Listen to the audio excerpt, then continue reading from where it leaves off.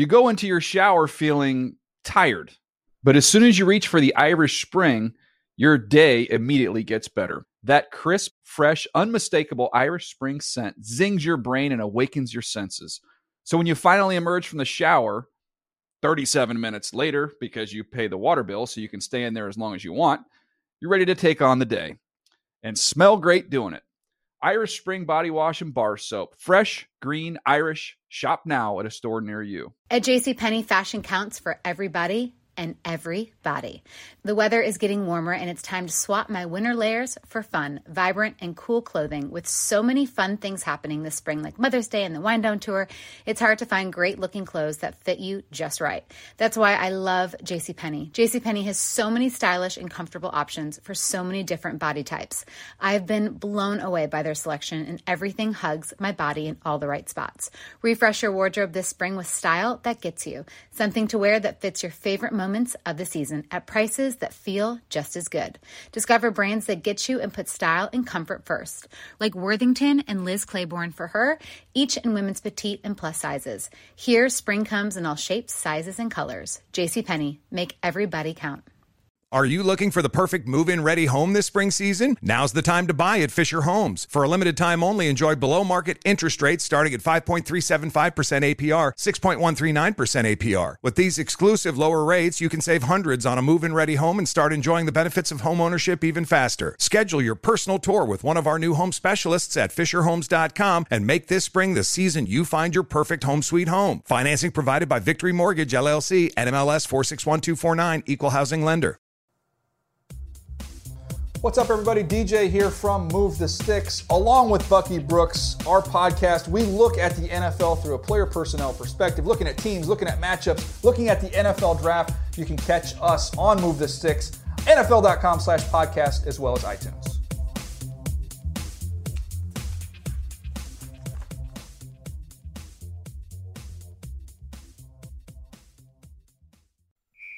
Going to the hurry-up offense. Yes, hi and hello, football fans, and welcome to the Dave Dameshek football program, presented as always by McDonald's. Much to get to, and we are chock full of talent here in Studio 66. Daniel Jeremiah, Mark Sessler, Patrick Claybon. We'll say a proper hello to all of them, but first, like I say, it is the hurry-up Andy Reid style, which means maybe we won't keep a rigorous pace here, but you know what? Move the Sticks. Daniel Jeremiah is with us for just a couple of minutes, so let's jump right into it. His former coach. No slight to Andy Reid there when you were on the Eagles staff there. I start with you, DJ. Yep. Michael Bennett and Martellus Bennett did a compelling interview, and during that interview, they said Jay Cutler, the worst quarterback ever. Who is, in fact, the worst quarterback in the NFL? Who's likely to be a starter in just about 4 weeks from now? So the worst starter for this upcoming season. That's right. I would probably lean towards whoever emerges in San Francisco right now, just in terms of Colin Kaepernick, where his confidence was when we last saw him, and then Blaine Gabbert, I know he was better last year. I can't buy in on that. So I would probably say San Francisco, although Cleveland has a compelling argument there, Mr. Sessler. Sessler, how say you? Yeah, I mean, I go RG3 because this is not 2012, and we're nearly half a decade from the season where he electrified the league. We've seen nothing from this guy. So no matter how much faith the coaching staff has in him, what's on the field? Claybon. It's either Trevor Siemian or Mark Sanchez. I think you mentioned those guys. I've seen them at least do something recently. I've seen RG3 do things, and that's comparable to the window that I've seen Mark Sanchez actually. Speaking of comp, is there a comp in NFL history that you can summon? A guy who played in 2 straight title games like Mark Sanchez did, but he also had the butt fumble, and now Trevor Siemian. I mean, is there a bigger slap in the face that he's not anointed, clear-cut, over Trevor Siemian? How about that same team when they went to the Super Bowl with Rex Grossman? And I remember thinking, everybody's like, Rex Grossman's going to be, he's a Super Bowl quarterback. He's you can win with Rex Grossman. He might be great, but you can win with him. To all of a sudden, then he was like sexy Rexy, and he was it was kind of a punchline. Yeah. That's a great call. High pick. Yeah, I was going to go Dieter Brock getting to the NFC title game once with the Rams in '85. But, yeah, that's a better one. Rex Grossman, high pick in the first round and everything. I remember we were talking about Aaron Rodgers, and he was coming out, and I put a huge grade on him. And And the last line, this is at that time, in that time period, I said, at worst, guys, at worst, we've got Rex Grossman. At worst. Next question. The Olympics are upon us, much to the chagrin of people concerned about human health because of some of the things that we're hearing out of there.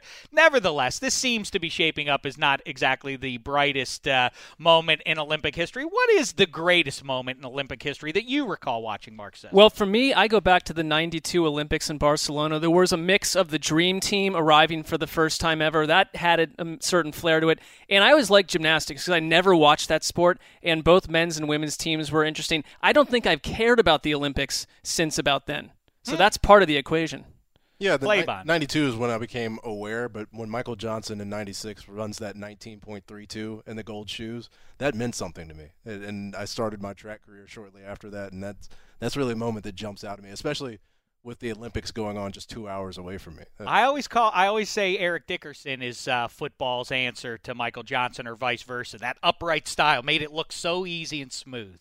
Well, it's interesting. Those are the two that I was debating between. And the reason I would say the basketball team, the Dream Team, is because I can remember when that came out. If you guys remember, they were selling the Dream Team jerseys, and I wanted, it was like a Foot Locker or wherever they were selling those things. I wanted one so bad, but every time I would go, the only ones were available were like Pat Ewing. I'm like, I don't want a Pat Ewing. I want like the Michael Jordan one or the Barkley one or the Larry Bird. Yeah, there was the selection. All the good guys were gone. But that was pre-online awesome. Shopping. It was kind of, it was an arrogant period. It was just like, we knew we were better than all these countries, and we're just not sending our top guys. And this is what happened. Well, it was a comprehensive beatdown. I thought it lost interest quickly because no one could touch these guys. And do I like a basketball game that's decided by the end of the first quarter? No. Well, you know what? Maybe we need to add football then to the Olympic, because if you like those kind of blowouts, then what would America do if the NBA stars could whip anybody, the number 2 best, whatever, they beat them by 50 points? What would if you put the U.S. football players against? What would even be the next best nation? So who would Moritz Boehringer be in this scenario then? He's like Tony Kukoc. Like, that's right. I don't think that's even comparable. Here's the championship team. I'll say this. You know what the mistake was legitimately by the basketball community, the American basketball community? Okay. 92 forever. I remember 88 better than you. I'm older than you, and I remember that well and thought John Thompson failed by not just feeding Danny Manning and Charles Smith of Pitt and beating up on the other teams. Instead, he let Charles Smith of Georgetown take weird runners in the lane. They lost. This begat the 92 team. Right. Fine. Let's show the world what it looks like when we put our actual best players out there. Then for all of time, that should have been the end of ever using NBA guys. It should have been, you think you're good, Argentina? I remind you of what happened in – do we need to do it again? No. We'll beat you with our JV 90% of the time.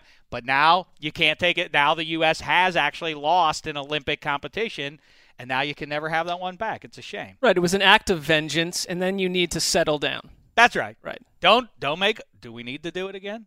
Hey, world, do you want us to do it again? We would have had that forever. All right, DJ – but by the way, the correct answer is the 1980 U.S. hockey team. There's no – close. Yeah, but I wasn't I watching that. I'm just saying for me. Okay. I remember. Yes. DJ, because we're doing a proper crossover here, we have Around the NFL's Mark Sessler. We have DDFP here.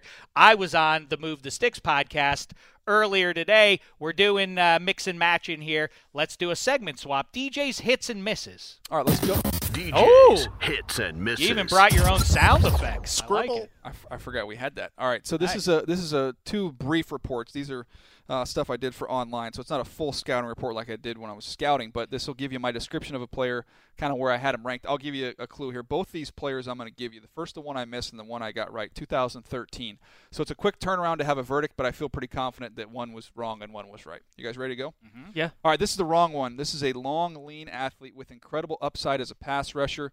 His college scheme called for him to drop and cover often, but when he did get pass rush opportunities, displayed an explosive get-off and the ability to wrap the edge. I made him, he was my 5th overall player in the 2013 draft. Oh, well, that one's pretty easy, I think, right? Maybe. Well, if you know the answer, you don't get to say. You got to give her. I know. I'm going to guess, but Barkevius Mingo? No, but a true Browns fan would jump to that conclusion. Wrong. I think it's the wrong draft. 2013 was his draft, I believe, but he was the 5th overall pick, but I am incorrect. You were correct. Barkevius Mingo was my 22nd player. Okay. Second player. So this is your 5th player. He was my 5th rated player. And this Does was he wrong. share a surname Wrong. with the greatest athlete Super of all wrong. time? Yes. Thought so. Oh, I got you. This is Deion Jordan. Yes. Correct. There you go. Dave was on it. Dave was on it right away. Well, you couldn't predict all the extracurriculars either. That you know what? That's one of the things on this side of it that gets you almost every single Yeah. time. I didn't know all that. Is that where I mean, Ryan Johnny Shea- Manziel, there was no Yeah. evidence whatsoever that I could have known that potentially there could be Not problems any. there. None. None. Is Ryan Shazier headed down? I mean, he's obviously shown when he's healthy that he is a better football player than Deion Jordan. But is he too slight for the NFL? Because he's dominant when he's out there. I don't think so.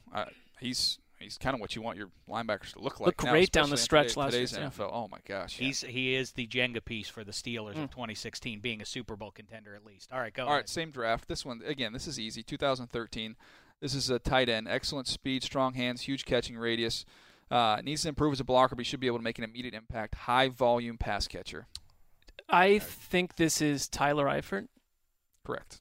Wow, very good. Click on the trigger there. Very nicely done, boys. By Ain't- you got the report right. Injury prone. Wow. Real quick, before you walk out the door because you scouted this guy, Jimmy Garoppolo, at the end of the first 4 games, what is the Patriots' record and what sort of stat line does Jimmy Garoppolo have? Worst case scenario, 2-2. Worst I'm case. leaning more towards 3-1. Hmm. They're going to design that thing around him. Ball's going to get out of his hand really quick. That's what his when you studied him in college, I gave him like a late first, early second round grade. So you stack him up with some of these quarterbacks over the last few years, he's pretty favorable in his skill set. Quick release, quick mind, all that quick stuff. They're going to get the ball out of his hand. They're going to use those tight ends. They're going to move him around a little bit. They are game plan specific. That's the Patriots calling card, and they're going to know how to use this kid. They're going to be fine. Trust me. Spend your time worrying about other things. Don't worry about the Patriots. Yeah, they have 3 home games in their first 4, and they talked about both Brady and Garoppolo throwing endlessly to the tight ends in camp so far. Yeah, I'm not worried about them. And the other thing is their defense does not get a lot of credit, and everybody, Chandler Jones is gone. Look at some of the pieces they have there. That's an athletic bunch. We have much to kibitz about, but we're going to let Daniel Jeremiah go. He is, after all, a multimedia sensation. Make sure you check out the new episode of Move the Sticks. He knows where I'm going right now. I'm going to steal Dan Hanzus' secret hair gel stash. To find out the story behind that and a great deal else, make sure you listen to the new episode of Move the Sticks. I was in there. It was gangbusters. There he goes, Daniel Jeremiah, Move the Sticks. Find him on NFL Network all over the place. Kibitzing about this, that, and the other as we approach football season. Speaking of which, start the show!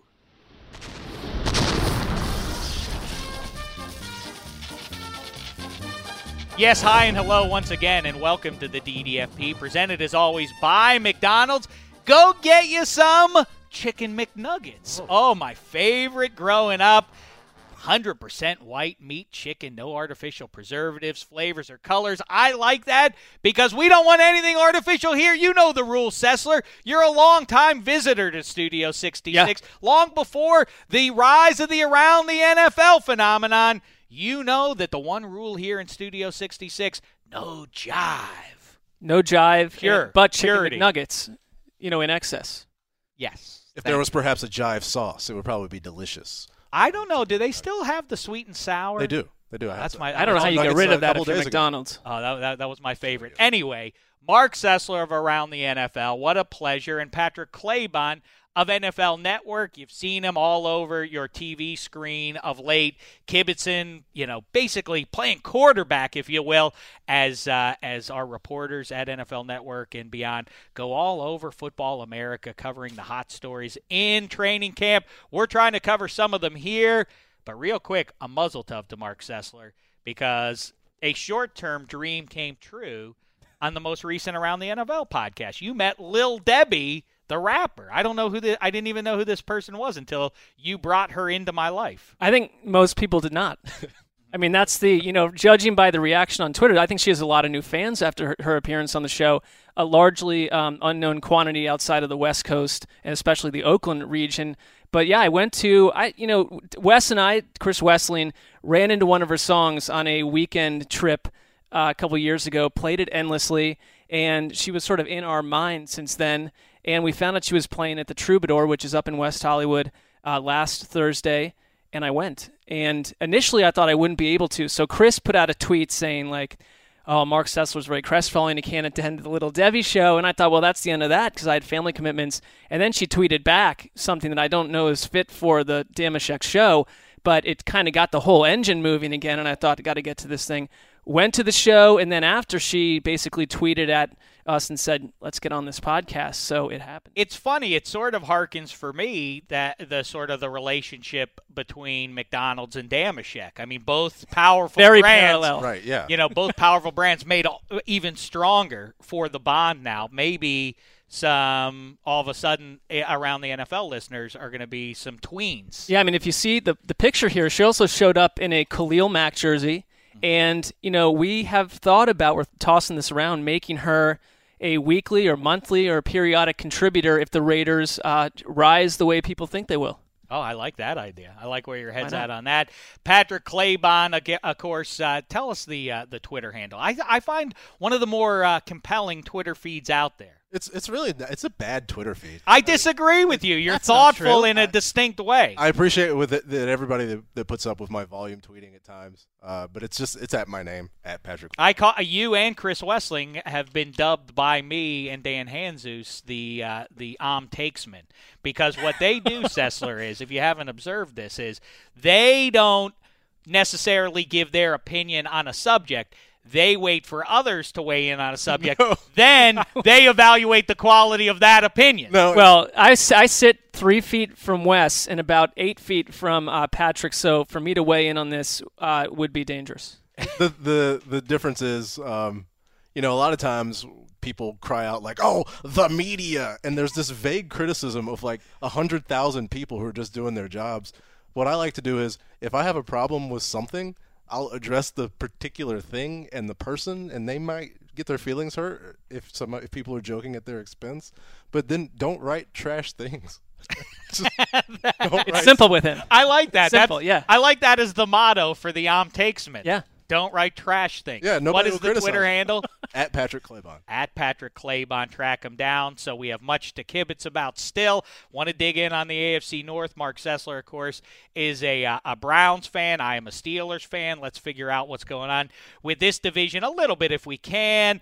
And also, you hear Derek Fisher is considering a comeback? He hasn't played. He was bad at basketball when we last saw him playing basketball. Now he wants to come back after coaching for a little bit. Weird. We want to talk about that, how it affects pro football, which NFL coaches might be able to make that jump more easily than Derek Fisher.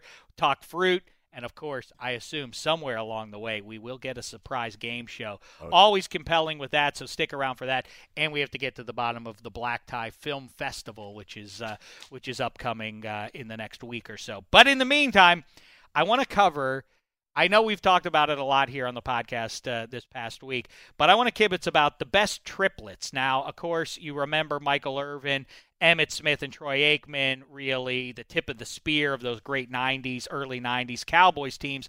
And a couple of years ago, I decided let's evaluate top to bottom who has the best and worst triplets in the NFL currently.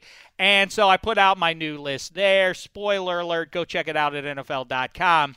I encourage you, as I wrote on Twitter, go for the completely subjective opinions that I have laid out, but stay for the comments section because it really is a treat. In fact, I want to go through those while we pull up some reader responses to my list there.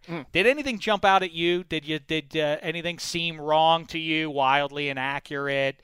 Cowboys number one.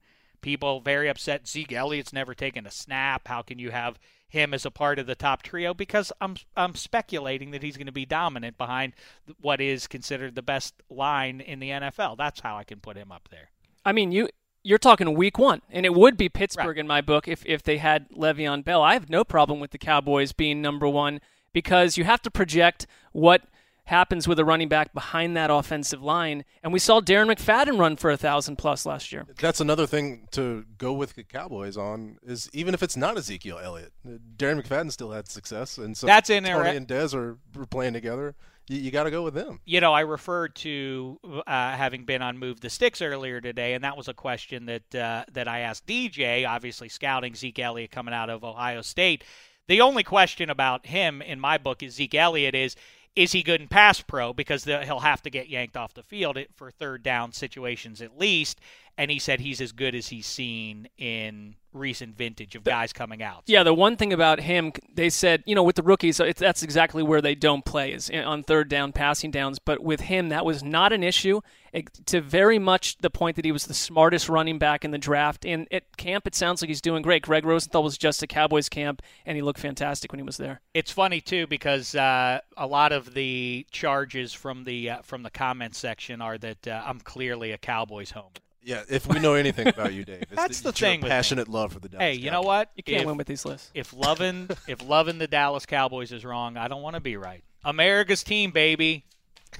I love the Cowboys now. Hey, Jeff Pride writes that Matt Ryan is even if not better than Romo. Freeman lead the league in rushing TDs and is better than an unproven rookie Elliott, and Julio is better than Dez Bryant. We should be way higher on this list. Yes, I've heard a fair amount of Falcons need to be higher up there. The knock on them is Matt Ryan at this point. He's not elevating beyond that. I would have more confidence in Jay Cutler or Matt Stafford at this point than Matt Ryan showing us something that we haven't already seen. I think if you're looking forward, you have to say that year 2 in Kyle Shanahan's offense, there's going to be a boost for Matt Ryan. I think he had games where, he was in the same offense his whole career, and then bang, he's in a new one, and it's not the easiest one to learn. And you do have Julio Jones. Kyle Shanahan always typically leans on one running back. It's not really it's been unusual that there's been a committee when Cleveland and then last year in Atlanta. So I think that is a triplet group that probably will be thought of higher a month or two from now. I think when we talked about Rodgers and Favre, we talked about quarterbacks making plays and that jumping out at you. It's tough to really think of a Matt Ryan signature play other than like a 40-yard out that he threw his rookie year that had people talking. And I think of Matt Ryan highlights, they're all just Julio highlights. And it's tough for me to it's as I say, it's his greatest virtue is getting to throw to one of the great talents we've seen in the last quarter century as a pass catcher. Devonta Freeman was very good last year when he was out there, but there is buzz, and whether or not it's a smokescreen, time will tell. But I'm also incorporating the fact that we're hearing a lot of Tevin Coleman talk and 50-50 split in touches between those two, so that's going to knock Coleman needs to show that because he did not have a great rookie season, and Kyle Shanahan turned Matt Schaub into a Pro Bowler, so I think he can do a lot with Matt Ryan. I agree it's not a moments quarterback where it's a top 20 Matt Ryan flamethrowers, but there's a lot going on with that offense. I think they've addressed the offensive line a little bit as well. Mohamed Sanu is a good second receiver, so look, this is not going to be a bad attack. Let's get to another one here. This one's Raider-based. I hope that you guys pulled behind the glass some ones that really get nasty, because that's the real pleasure for me, are the accusations. There are a lot of, I don't know how you have a job, and how did you get your job because you don't deserve your job. And one guy said, I should be mopping floors, which is a very specific thing. Like, you shouldn't be writing about NFL stuff, you should be mopping floors. It's a weird, what did you get from my list that indicates that should be my profession? And what's he saying about people that do mop floors? Well, I don't know. Right, I don't know if it's a side an shot indictment towards that industry. Yeah. Oh, I took it as sort of like a compliment. Like, you chose the wrong career path. Like you would be great based on what I'm seeing. You would be really good at mopping. I don't know what he's trying to help you. I got one on a random, very small transaction type notice where I really put no opinion. It said, "You are dumb and your children are dumb." I was like, how does this person even know that I have children? I do, but he's doing the transitive property. I don't find them especially nature. He's dumb. Really what he's trying to spur is a nature versus nurture argument. I thought it was mean. I guess you could see it that way. You don't have the same sunny disposition that I have. What else do we have here? Give me another one here on the Raiders. This one's from Derek Barron Brayton, which is a cool name. I'm biased, but if Lacy dominates, the Packers could easily be the top spot. The fact that Packers fans are cross with me for having them at number 2 with Jordy Nelson coming off knee injury and Eddie Lacy coming off being fat is that this isn't satisfactory for them to start at number 2. It's not even about the WRQB. It's about the O-line. Aaron is the best QB in the league anyways. Steelers could be the top spot. To Cowboys can't even field a team. All their players have drama. What does that have to do with anything? People get so hung up on drama. Literally has no impact on the game. It's something that people talk about and get angry about on Facebook comments. It's a compelling argument. But there's nothing there. I mean, doesn't he have a point with the Packers? He had a point until he said that drama had anything to do. Well, with okay, for that I think I like his name. He just started to wander at some point. He needed to cut the comment a little. Just let's edit the comments some, sir. But I would say that the Packers, Eddie Lacy, he's P90X'd up. We've seen the pictures. Yeah, his career's on the line in Green Bay. That typically motivates a player, and if that doesn't happen, there's a lot to say about Eddie Lacy. Nelson's knee. Now they're talking about he may not be around till week 1. That's a bit of a question, but if we're talking about kind of the first month of the season, once they get warmed up, this offense could be fantastic. One of my a recurring theme among many in the comment section on this one, that this makes this one of my 5 or 10 favorite comment sections of something I've written at NFL ever, is the fact that a lot of Steelers fans have risen up to tell me that I'm biased against the Steelers and that clearly I'm a Cowboys homer, and why can't I see how good the Steelers... I mean, did you even look? I don't expect you to know that I'm a Steelers fan, but if you look at Dave, if you're like, who wrote this thing, right. it will become fairly evident I'm a Steelers fan within about 7 seconds, I would think. These Chargers are great, but people very upset. To explain myself again, it's based on the first 4 weeks. Le'Veon Bell's not out there. D'Angelo Williams is very good, maybe the best backup, or at least he was last year, one of the great free agent acquisitions in recent memory, really. I don't think that's hyperbole to say. But all right, he's not Le'Veon Bell, and so it knocked him down to 3. Settle down, everybody. I think if we know anything about 2016 that it's taught us is that angry people on the internet really don't do a lot of research about what they're angry about. Even within the article itself, it's just 1, 2, 3, 4, 5, 6, 7, 8. Where am I? I'm at 8. I'm mad. I'm typing no, it's not. There's context. There's comments. The bulk of your work has been ignored, I would imagine. Yeah, so true. Yeah. Your work has drama, Dave. All my toil. Speaking of drama or melodrama, real quick, we really did miss on doing a full-on Bachelorette finale recap there. But what do you make of Jordan Rodgers has now actually gotten a job at the SEC network off of this Bachelorette thing, which cynics would say was his motivation for doing the show at all. What about leveraging your siblings' fame for your own treasure? Well, I'm not going to comment on the Bachelorette. I haven't seen an episode. You don't have to have seen it. You know that's what happened. Yeah. Aaron didn't like it. The dynamic and his brother also still did it. Well, yeah, there is clearly, we all know at this point that there's some sort of nettlesome situation going on between the brothers and the family and the parents. And if you're Aaron Rodgers, who's been in the limelight for ever at this point, and he's never brought it up, and he's never made a point to use his position to knock everyone else in the family down. Not saying Jordan did that, but he turned it into this issue that is going on for weeks and weeks. Ridiculous. And leveraging it into a job, that just feels what all reality television is. All these people get picked up by an agent a week later. Leveraged it into something a little bit weirder even than marriage, a job. He's supposed to be getting married, too, to someone, so I don't know. Good luck to him. I think in a lot of aspects, ABC probably had a pretty stern requirement that his brother be a topic of conversation. And probably the decision that came to Jordan's mind was, do I want to forego this opportunity for the sake of Aaron?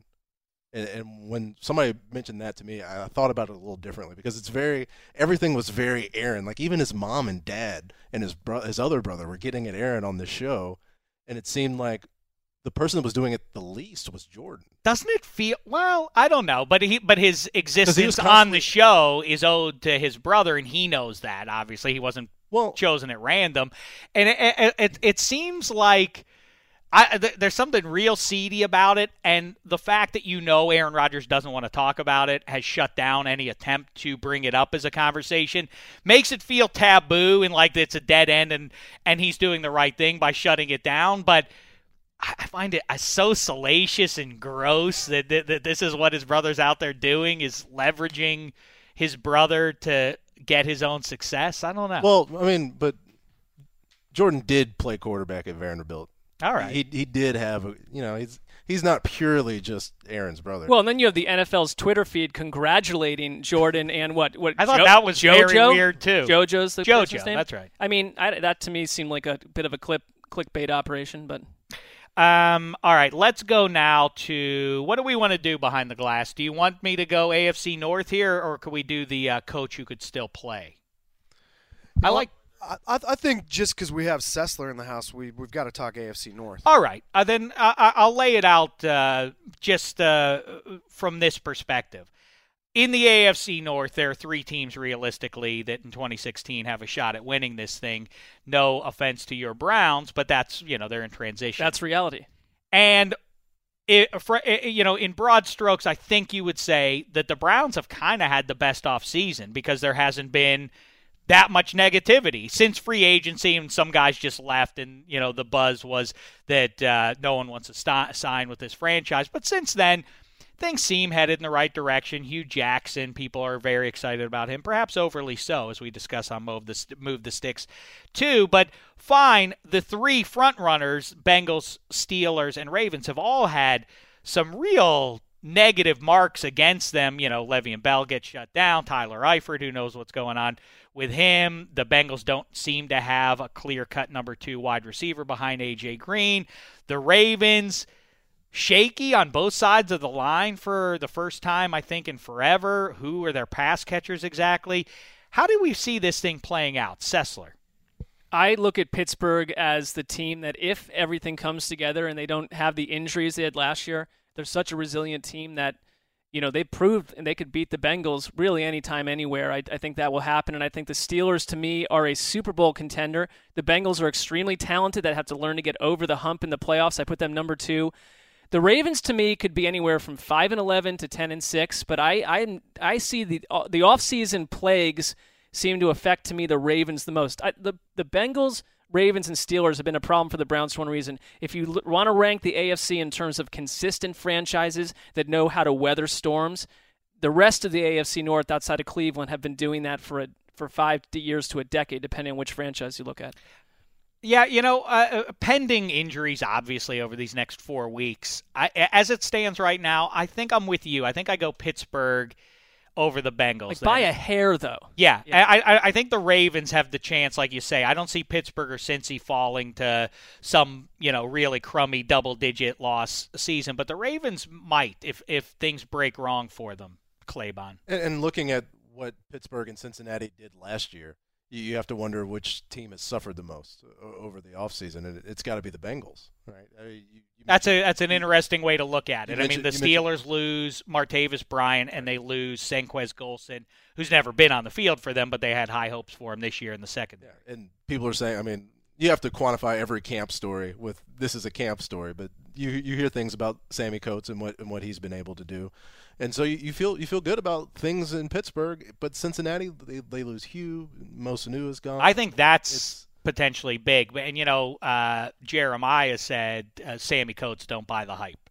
He's got a incurable case of the dropsies. And so he'll make splash plays, but he'll also break your heart with the drops. But then again, you know what? Martavis Bryant did a little bit of that. You like a guy that can get open. You still have to try to cover him. Yeah. Don't just say, hope he drops the ball. Yeah, I think the Ravens are in the worst shape is the bottom line, and I think they might, do just marginally better than they did a year ago. I'm not inspired by their backfield. Kenneth Dixon is intriguing, but, Justin Forsett certainly is not that. But the same Terrence West is the best-looking running back in camp right now. Terrence West, a year ago, got bounced out of Cleveland because he was a whack job, frankly. Like, he was a locker room cancer, thinking that he was, the best player on the team as a second-year, mid-level running back. So there must have been a massive attitude adjustment there. But still, if Terrence West is your best running back, that's the biggest argument for the Ravens to not be third place, but maybe even fourth if all the wheels fell off. I don't think that's going to happen. What do you say to my charges against the new head coach in Cleveland that where there are 2 big indicators that he is operating on hubris, spelled with an E? Okay. Hubris, get it? Love it. Yes, yeah, that's good. He drafts Cody Kessler, who no one on the face of the earth was talking about in the third round. Speculates he might be ready to go. He might just be our starter at some point in the offseason. We could throw him in there. And the enthusiasm for RG3, which precious few people. I I'm a snob with pedigree. I give me the Tom Brady's and Antonio Browns of the world notwithstanding. I'm a pedigree guy, and there's a reason why this guy was drafted high. And RG3, it wasn't smoke and mirrors that he had that rookie season in. Circumstantial, though, because of the wheels, and now they've denigrated you or diminished a little bit. But RG3 in 2016, this level of excitement over Josh McCown? Well, I think Hugh Jackson is put on a team that really has a lot of pressure to begin with. He's put a lot of pressure on himself because you're saying, I have so much confidence in myself that I'm going to turn RG3 into a starter. And I'm going to probably name him the starter in the next 72 hours.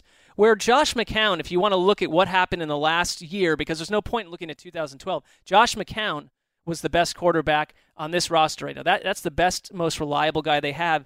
And Hugh Jackson is saying, I trust my abilities enough to coach these guys up. So it's undue pressure because I would like to see all these guys go through the preseason, and let's really see that RG3 is making the earth shake, as Hugh Jackson said. Now, that said, they've had Pat Shurmur as their coach. They've had Mike Pettin. They've had a whole bunch of other guys. I trust Hugh Jackson more than anyone they've had since 1999 to follow through on his own beliefs.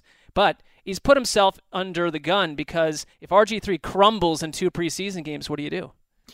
Well, I mean, that's right. It's self-fulfillment prophecy to declare that this is what RG3, he's our starter, and pretend that there was a competition before he even played a preseason game. I think Hugh has been through enough where he can say things and be honest. I think the issue here is how we perceive the starter question and how coaches perceive it, because sometimes I feel like there's 2 different things.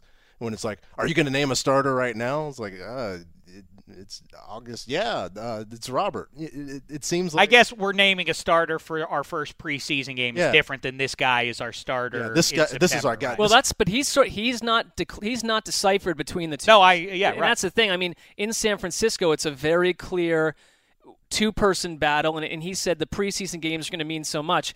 We haven't heard from Hugh that the preseason games will decide who the quarterback is. It's we're going to go in with our starter, and then any team's going to change if someone else, Russell Wilson, rises up, and you've got Cody Kessler, not the guy I think it's going to happen with, that blows the house up. But I'll say this about the AFC North, and I think a central figure, and this will sound outrageous perhaps for a guy who hasn't been on the field a ton, but that's why I brought up Ryan Shazier with Jeremiah. Is, to me, he is the Jenga piece. I talk about the Jenga. If you take the wrong guy out, the whole thing can implode on you. And Shazier isn't that, like Antonio Brown is. But if the Steelers are to be a Super Bowl team, I think Shazier is the Jenga piece for that. I think that if he can be as dynamic and difference-making as he was in the second half of 2015 and into the postseason, I think the Steelers then, because there is going to be a regression. People are fooling themselves if you think Martavis Bryant will be replaced by Sammy Coates and everything will be fine, and D'Angelo equals Le'Veon Bell, so don't worry about it. The defense must take another step, and they're already down a cornerback. Not as significant, though, because they're quietly in Pittsburgh have put together the pieces for a really, really dominant front seven, but they, obviously health is a factor with all 32 teams. But Shazier is such a special player with that speed, and he's hybrid, like he's the linebacker version of Honey Badger. He cuts an oddball physical figure out there. Yeah, I mean, him and Timmons were the heart of that defense at the last half of the year. And in the playoffs, I mean, Pittsburgh, with all sorts of players gone and everything going on with that team, that defense started to become the story, and nobody talked about it. No, right? They have issues with their secondary. That's been the case, it seems like, since we were in 12th grade at this point. But I mean, the offense is going to be able to win shootouts, and if they can play the way they did on defense down the stretch, if they can pick up from that point, and it really never carries over, Pittsburgh has that added factor. All right, so final word. You're going Steelers, Sessler to win the division. I picked them every year, like 6 years in a row, and I'm doing it again. Well, that's the Greg Rosenthal approach to, in a close division, go with the team that has the best quarterback. That's the Mark Sessler approach. Is that right? Well, I'm just saying it's my approach. You invented that. I didn't invent it, and we may have similar approaches. It's actually named the Mark Sessler approach. All right, I misspoke there. Claybon. I'm not going to go against Little Debbie's best friend, Little Debbie's muse. I can't wait to Google Mark. That's what you have to do. That'll be the high water mark of your career, Sessler, is when Lil Debbie invokes your name. Well, the next move is writing a rap song for her. Oh, you have to pen it. Oh, I love that. And that's going to take some time. I've never done anything close to that. Priorities, friend. I'm going to type in Mark Sessler L in Google, and if Lil Debbie comes up, I'm going to lose my mind. It's going to be so important. I think other words beginning with L could come up first. Claybon, 1, 2, 3, 4 in the AFC North. Steelers, Bengals, Ravens, and Browns. Interesting. Yeah, the Bengals are the more talented team, except I just don't buy 14 under center. I think they like not being bought year after year. Do they?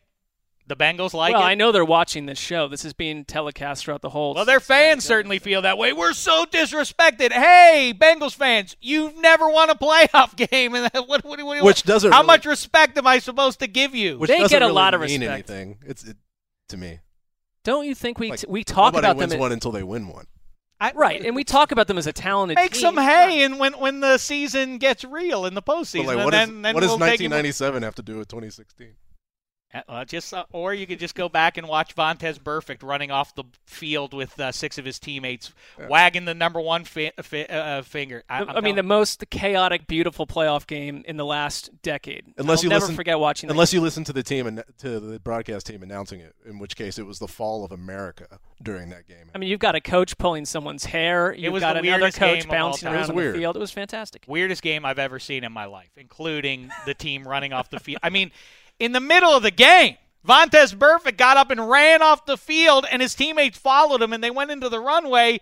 I still can't believe that there wasn't that's not delay a game. You don't get flagged for that. No. I mean, rule changes are coming out of that game. You had everything that you needed coming from that. It was just a beautiful hodgepodge. It keeps me warm at night when I get down in the dumps. I go on my cell phone and I pull up Vontaze Burfict running off the field, waving that number 1 finger. Oh, and it makes me laugh. You are odd. Thanks, Bengals. Anyway, we mentioned it earlier. Derek Fisher is contemplating a comeback. I think it'll be merely an attempt. I can't imagine any team would carry him as a player at this point. But inspired by this, which NFL head coach could play right now? Mark Sessler. My close second was Mike Tomlin, but being around these coaches at the owners' meetings and other events, you realize that a lot of these dudes are much bigger than you thought. Yeah. And I like to look at energy level mixed with youth, mixed with physical frame. Gus Bradley. I mean, he looks he's as tall as players. He's still relatively young. I could put him out there as a run stuffer. Tomlin would have to thrive on special teams. His pedigree, William and Mary, he's a tough guy. Where's Pete Carroll? So Gus you want Bradley, to go energy level? Pete Carroll could go out there. But who learned at Pete Carroll's knee? Gus Bradley. I like that. Yeah, if only we still had Dan Campbell. That he is essentially was a player coach to begin with. What about McAdoo? How do you guys feel McAdoo would perform coming off the edge? I think he should keep that helmet either on the whole time or off the whole time. I don't know about coming off the that edge. Hair might not work. I'd hide him away as like a placeholder or something. Well, I'll tell you, who would be the best, except that he got punted to college football, is Jim Harbaugh. Jim Harbaugh would be hey, Matt Hasselbeck can go out there. How old's Harbaugh? Can't be much older. What is he, 48? 40, yeah. I would say along those lines, if you look at Jason Garrett in person, Jason Garrett is still an excellent fit. If you needed like a late season trash game start where he's just handing the ball off and he's throwing, screen passes, Jason Garrett could do that in a minute. But the correct answer, I feel, is Andy Reid. Andy Reid. I mean, if you're watching us, nose tackle? If you're watching us on NFL.com/podcasts, we appreciate that. And Andy Reid, well, as a nose tackle, sure, you can make those easy jokes. I certainly like to make those easy jokes. But let's not forget, punt, pass, kick, champion. This throw is my favorite. Andy Reid, if you've never seen this before, make sure you do go to NFL.com/podcast and watch DDFP here. Andy Reid out there is, people say like, oh, he's twice the size. No, he's not twice the size. He's 5 times the size of the other children out there. What kind of life did Andy Reid have as an adolescent? I mean, he came out of like the womb of HGH. I don't Was know he the greatest football player in the history of California coming up? He must have. He would be untackleable. He had to be. The best part of that video we couldn't see is the lower third where it says Andy Reid 4th grade, and he's towering over all these kids. Here it is again. From L.A. I mean, he literally. He must outweigh the kid behind him by 5 times. Yeah. If you're a parent in the stands of one of the other children, you are investigating this entire event because that's clearly just an adult out there. Look at that. If J.J. Watt can catch a touchdown pass, you could throw Andy Reid in at nose tackle and let him go under center on the other side. He's savvy, if nothing else, and he can throw it a little bit. You aren't concerned that he's 35 years older and in dire shape compared to that point. I mean, it's a red flag. Yes, I'm not gonna jive you on that, but all things considered, yeah. It's not. The thing was, it wasn't even a spiral because I think his monstrous hands couldn't get the ball properly. His hands were too big. He had to force the thing through the air like a loaf of bread. It's like you and me trying to throw a golf ball, or Shaq trying to shoot free throws. The ball's not big enough for me, you see. Whoa. Oh, yeah. Once again here, guys, time for our surprise random snappy game new show. visuals for the video consumer. I like it. Fancy now, fancy. So you guys know how the game works. We come up with a topic. You guys each go around giving your answers. If you get it wrong, you're out. Last person to get the right answer wins. I like Bartlett that your standard is, well, the people who are playing the game know how it works, so we don't have to explain it to anyone listening. Hey, if anybody has any questions, it's there to help you. All right, yes. Okay, so go ahead. Yes, you're going to give us a list-based question. We will go one by one through that list until only one of us remains standing. That wasn't a good explanation either. All right, just ask the question. Let's give it a shot. All right, guys. So this weekend, Hall of Fame festivities taking place. Brett Favre, one of the guys going in. Packers. So, you're out. What do we think about him going in? There's something in the locker in his that invokes or that shows visually the Vikings. Cool with that in Brett Favre's bio? I think once you achieve the rank of Brett Favre, you can do whatever you want to do. If he's cool with it. I mean, 2009, one of his best seasons. Yeah, true. All right, go ahead. All right, so Kent Brown got real random on this one. So Brett Favre, if you remember, when the Packers won Super Bowl 31, he threw for 2 touchdowns. He also ran for 1. So going off rushing touchdowns in Super Bowls. Wait, hold on a second.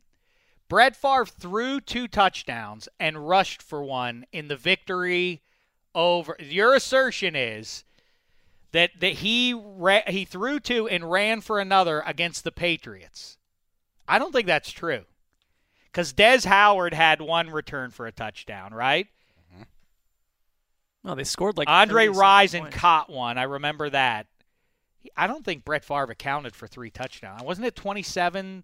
What was the score to that game? Anyway, all right, continue. No, it was like 30-something. 35-21. Yeah. So there's the touchdown in there. It's possible. Okay, it is mathematically possible at least. All right, go ahead. All right, well, no matter how you interpret the box score or the scoring, he did have 1 rushing touchdown. Yes. So don't sass me like that. I don't need that. But all right, go ahead. Claiborne agreed. He felt attacked. So, yeah, it's been confirmed, by the way. Threw for 2, ran for 1. Bartlett was right. How many times can we bring it up? All right, let's go. Let's move on. All right. Let's not live life in the rearview mirror. Other than Favre, 40 other players on winning teams in Super Bowls have rushed for touchdowns. Boy, that's a weird way to get into that question. You could have just asked it that without all the setup about the Hall of Fame game and Brett Favre. What does that have to do with anything? Segue, right. Make it topical. All right, fine. All right, so Bartlett under fire. Let's start with He's just mad because I was right. Let's start with Claiborne. John Elway. That's a interesting weird first one to go with, but all right. I got my strategies. I'll go Timmy Smith. If I don't win this in a landslide, I would be shocked. No offense to you guys.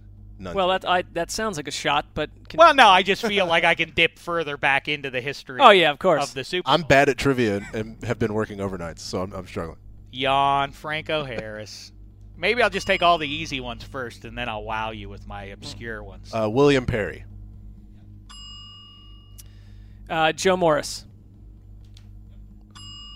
Oh, by the way, these are rushing touchdowns. Good. I got to start scratching some off. I wrote down Butch Johnson. I'm just naming people who have scored touchdowns, and of course that wouldn't be right. Bam Morris.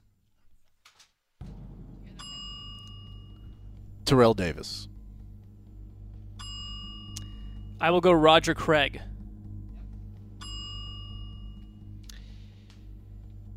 He ran one in, huh? Roger Craig? Don't try to turn this around. All right, I'm just trying to think of what would be the most fun here to do. Delay a game. No delay a game anything. There's no delay a game. That's never been a thing. Creeps. I'm going to start taking some chances since Dave is. I am too. Are you really? Yeah. Because you're writing down an extensive list over there. Did somebody say Terrell Davis? Yep. Oh, they did say Terrell Davis. All right, I'll go Sammy Winder. You were worried there, Claybon. No, it was the pause. It was palpable. Here's one to worry about. Willie Parker. That's it. Yep. I'm going to go with my favorite player of all time, Ernest Biner. I'll tell you. I thought he did with that Redskins team. No, I'll go with the guy who I know did from that. Well, not that era, but Joe Gibbs, of course, his greatest stuff. He didn't score. John Riggins. Marshawn Lynch. I'm out, correct? Yeah, You were out. I just want to hear Dave's. Because Dave's going to start busting out the fans. You said Marshawn Lynch? Yeah, now that I'm going easy, he's going to bust out Nobody the said Fridge Perry yet, did they? There we go. No, I did. You did. Oh, you did say It was Fridge the Perry. second. It was the second name I said. I'm sorry. See, I'm in my own head. Tony Dorsett. Jamal Anderson. Ooh, good one. Ooh, you came back quick with Oh. that. I don't appreciate that. Jamal Anderson. Did we not go Marcus Allen? They did not win a Super Bowl. Atlanta did. Oh, not win. Jamal Anderson. I was So just thinking of scoring again. Shaq can clinch it here.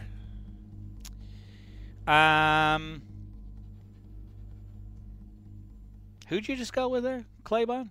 Jamal Anderson. I think we already got Elway and He's got a block on your answer. so we've got that Super Bowl covered. Ahmad Bradshaw.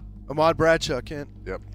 And Joe Morris, Otis Anderson. And we've got our winner. Thurman Thomas, Dominic Rhodes. Yep. Shaq's back on top. Was Dominic Rhodes correct? Yes, he's on there. Did Jerry Rice score one?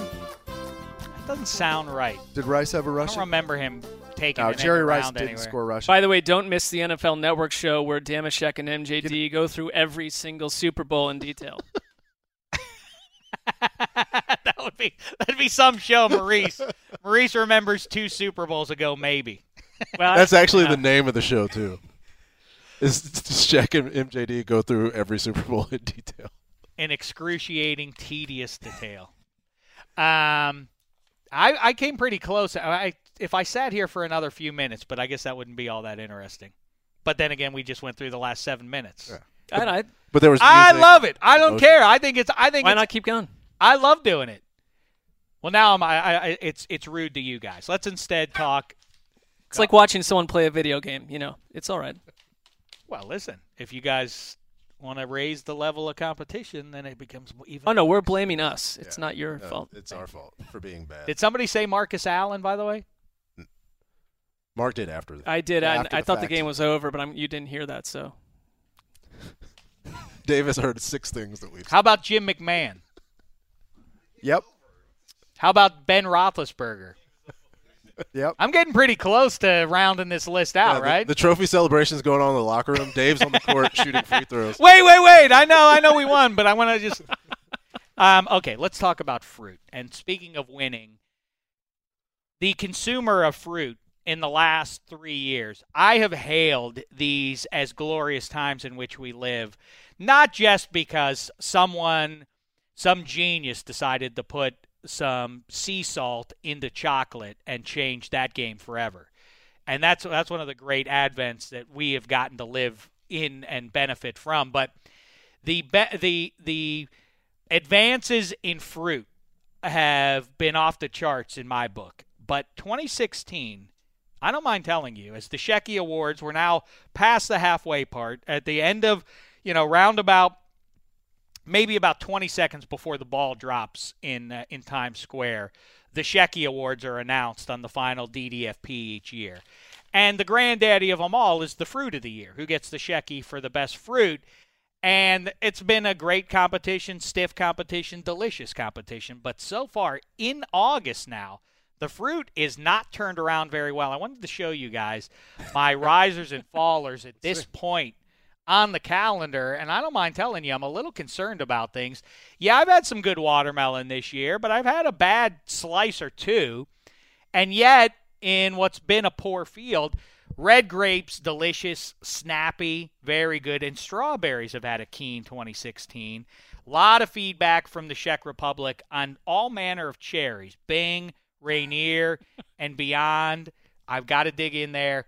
My fallers, the White Peach, who has won multiple titles in just the last few years here. The White Peach, I had a dreadful one not 2 nights ago.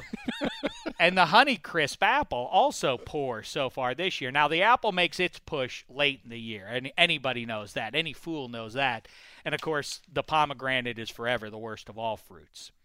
Right. Who does a pomegranate think it is? Well, it seems complex. Is it you open it up and there's a bunch of things in there? Hey, crack me! But you can't just do it with your hands. You need a knife to crack into my coarse flesh. But once you get in there, then you have to pick us out, and it stains your clothes. And for what? For the chalky feeling on your teeth? No, thank you. It's very labor intensive, but no, it's overly complex. It reminds me of the really intensely seeded watermelon sometimes, where you can't quite get the cut that you want because you have to remove seeds constantly, but doubly so. It doesn't even taste good though. When you get to it, that's all the work for that, you know? I do wonder where you're getting your Honeycrisps that you have them fall so viciously.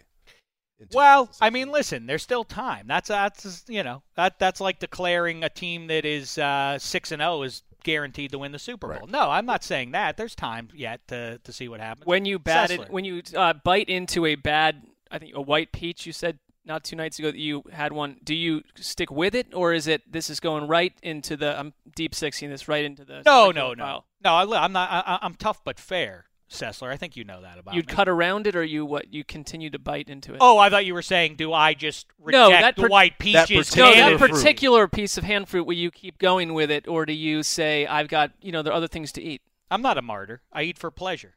Goodbye. Goodbye, crummy White Peach. One bite. Shame on you, White Peach, for doing that to my mouth, for attacking my taste buds in that manner. Yes, we have some questions from the Czech Republic where fruit is concerned.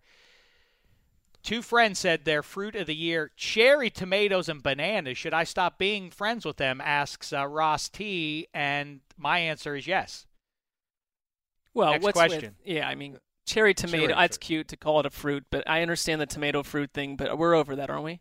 I mean, yeah, that's somebody who's trying to be interesting and, Look at me. That's exactly what. And you guys read a lot into that. Banana. Come on, banana. Banana has an unsatisfying texture to it. I can never get by that. If you get it at the right time, you can get a snappy banana. No, I don't want that, and no thank you. Although I will take a banana. A lot of controversy around the that. one asterisk I do give the banana in its favor is if you mush it up in a smoothie. It's a great right. It's a glue items. food. You need it to give some consistency to a smoothie. On its own, more than one banana at a time is an insane thing to do. I would never do that. Claybon, it's weird to me that it's funny. Sessler sits down and immediately understands the fruit game. Apparently, you don't, though. You seem to be taking a cynical posture. What? How am I being cynical? Well, you know what? You're cynical about us being cynical, and you know what? I don't think that. I think if fruit wants to be the best it can be, it needs people to critique it now and again. Yeah, fruit. Who's hailed fruit more than Damashek over these last 3 or 4 Nobody. years? You've done tremendous Who's done more things for fruit than Damashek? Nobody. Thank you. You are on top of the fruit world, and I am not above criticizing. Could I look at myself in the mirror though if I went out there and talked about 2016 as having a banner fruit year? No, I couldn't. Well, I can't imagine a world where you don't look at yourself in the mirror. Thank you. Appreciate. Well, you're an analyst first. You've got to be. Where are these rankings coming from, if not from you? I approach the world with a critical mind. Yeah, the game of football matters, but the game of life matters even more. We have another question or comment from the Czech Republic. Oh, one of our favorites, Los Real Ali, one of the great photoshoppers in all the land, always here to help us out with that. What's the best fruit combo to eat together? Minimum 3. I know it's not the grocery store cantaloupe, watermelon, honeydew combo. Great question. Ooh. I'm going to go to you, Claybon. I think if you get the right pineapple and apple and grape combo, because you've got sweetness, you've got deep sweetness there, and you've got 2 different kinds of tartness that can all work together to create this symphony of flavor. It's interesting that you're going to the 2, like you like the acidity of some fruit in there. Yeah. I'll point to what I get at the Huddle because they offer a wide variety of fruit in the morning, and you got to have a grape. I'm eating it in sort of a cup with a fork, so I go grape. I'm sorry, Sessler just gets it. I'm sorry, Claybon. Sessler just plain gets it. Well, I think you included a grape in yours. I did. I mean, Dave's mad at me. A grape, a berry that kind of combines those tastes, and maybe even a strawberry along with like a blueberry or a blackberry. Boy, I'll tell you what, no disrespect to Jeremiah or Claybon, but Sessler gets the gold star of the show. I mean, he just understands what I'll tell you what, a red grape, a strawberry, and a watermelon. Ooh. You going to beat that? Crisp watermelon, yeah. Yeah, I could see replacing the watermelon with a blueberry, too. But you know what? Strong. I don't want the acidity.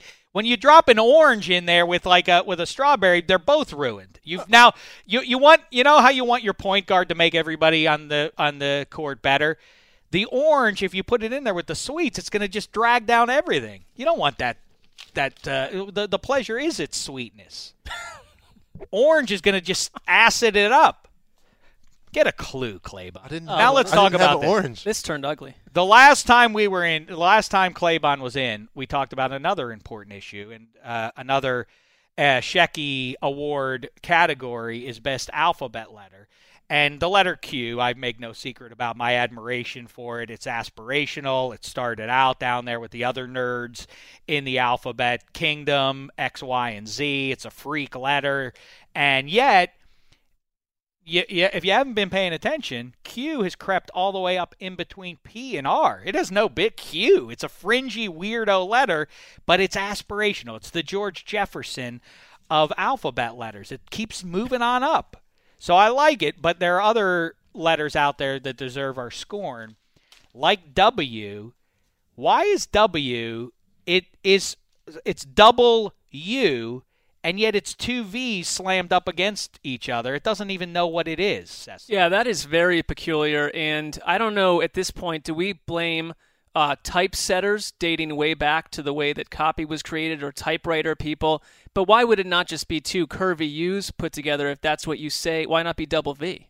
Well, I mean, that's the question. And that I don't have an answer to that. It's kind of like a chicken or the egg, and I think you got to put the onus on, I think any letter rightly should take a look in the mirror and say, this is on me. I can't pass the buck to whoever is there a lot made early edition typewriters. Do individual letters have like foundations or lobby groups that can say, we've got to correct? I mean, this was done many years ago.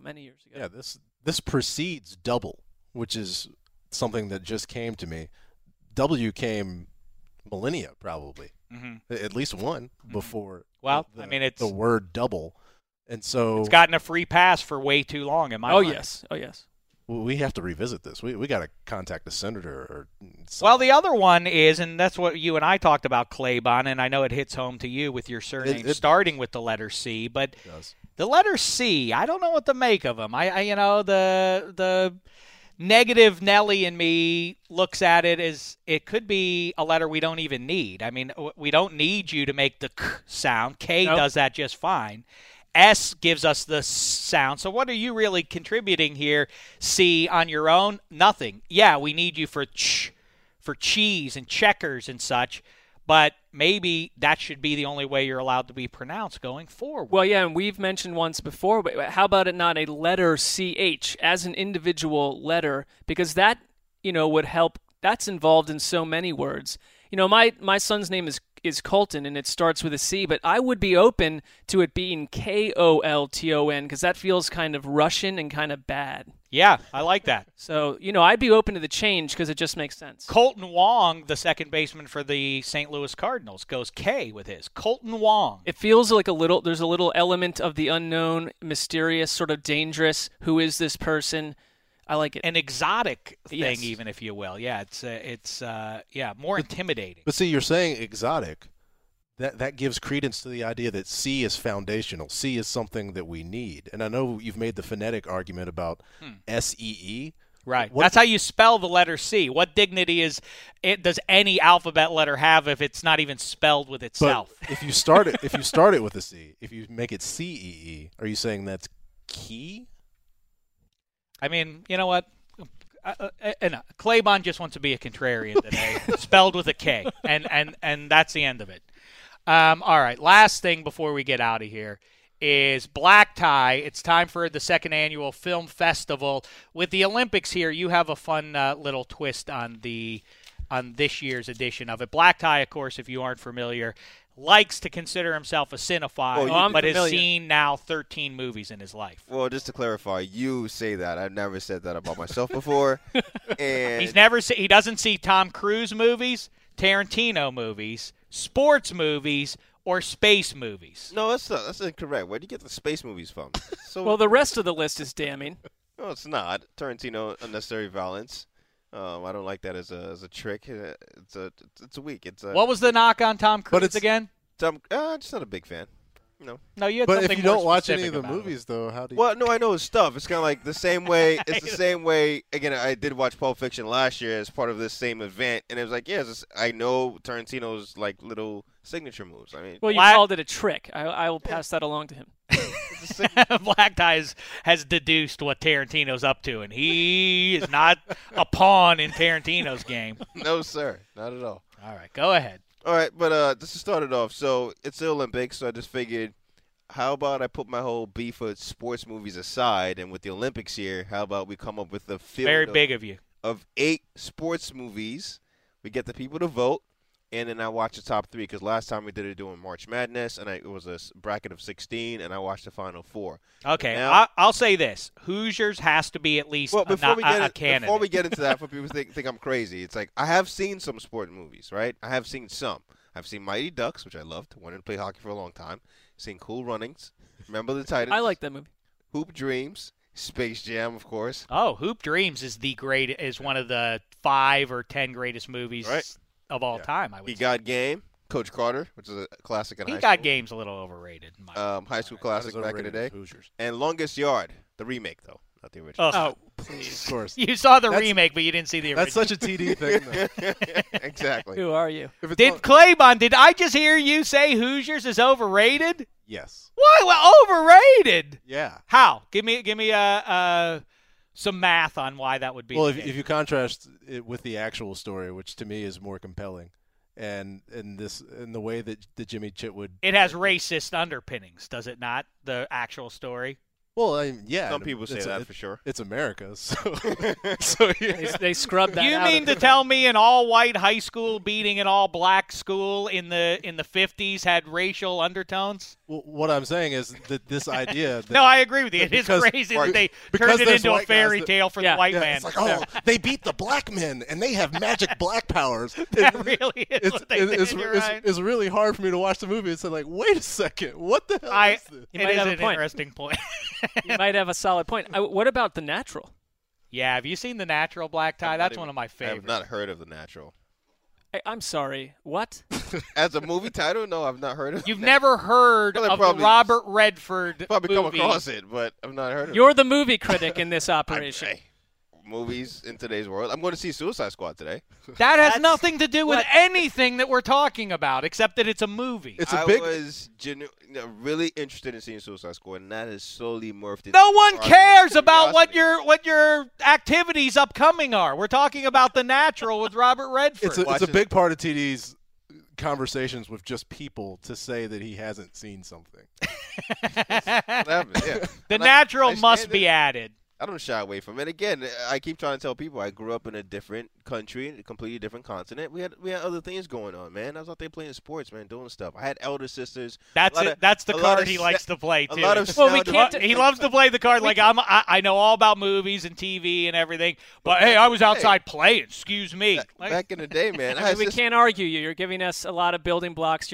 I understand what you're doing. Sound of Music was what was going on in the house. So too was Mary Poppins and King and I and Seven Brides and Seven. Well, why don't you movie critic stage shows then? Why are you even in this world of the sports movies? He's trying to become a better man. I'm trying to appease the people, so to speak. You know, okay. I'll play ball. The people, if they want one thing, they want to know Black Tie's opinions on classic movies. I won't stop the people. Hey, Claybon, Hoosiers, here's the tepid defense I'll give it, but up against actual history, it's hard to do. But Hackman's great as a Bob Knight-esque kind of figure.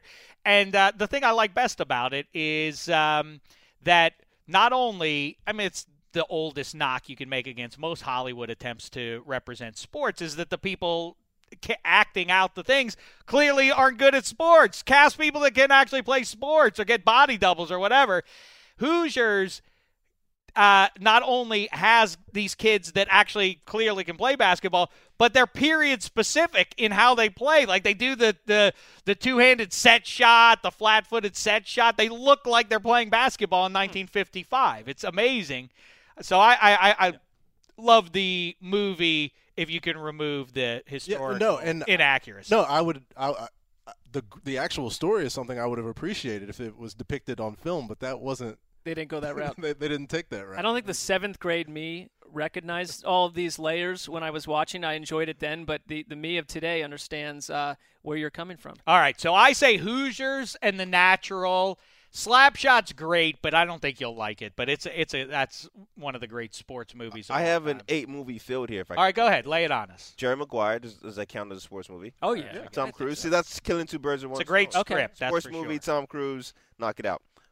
So here's a tricky one.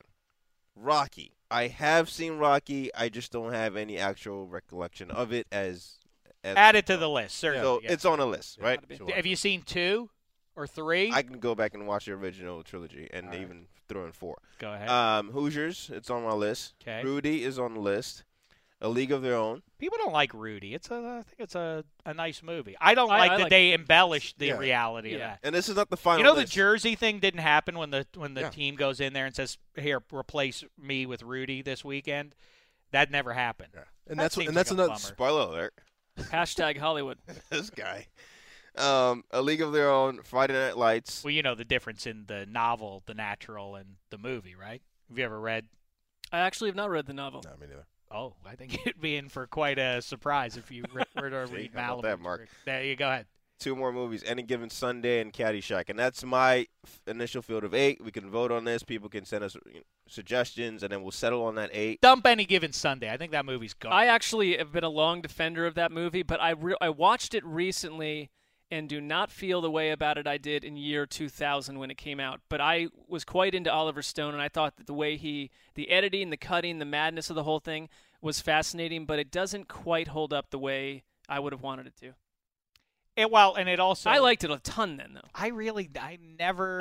I meet a ton of football fans like, what are you talking about? The only thing I liked about that was the Sharks. The Miami Sharks and the uniforms were good for a fictional football team. I like Pacino in it. Willie Beeman is kind of a required football character at least. Like maybe TD should read his fictional Wikipedia or something, even if he doesn't watch the movie. But when I'm thinking about sports movies and the thought of Caddyshack, the thought of somebody not really seeing Caddyshack is sad to me.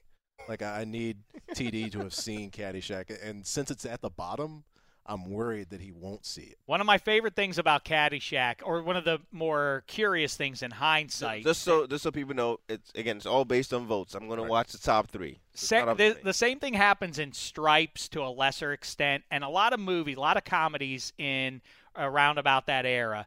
For some reason, the producers of these movies always felt obliged to include weird nudity and sex scenes in them.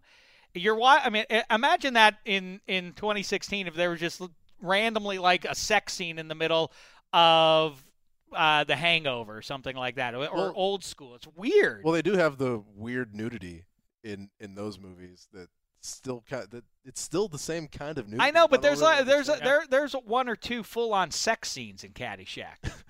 It was certainly a product of that time. I'm sure that's not the only must-see film the TDs missed. I would wager. I'd like you to replace Any Given Sunday with Slapshot.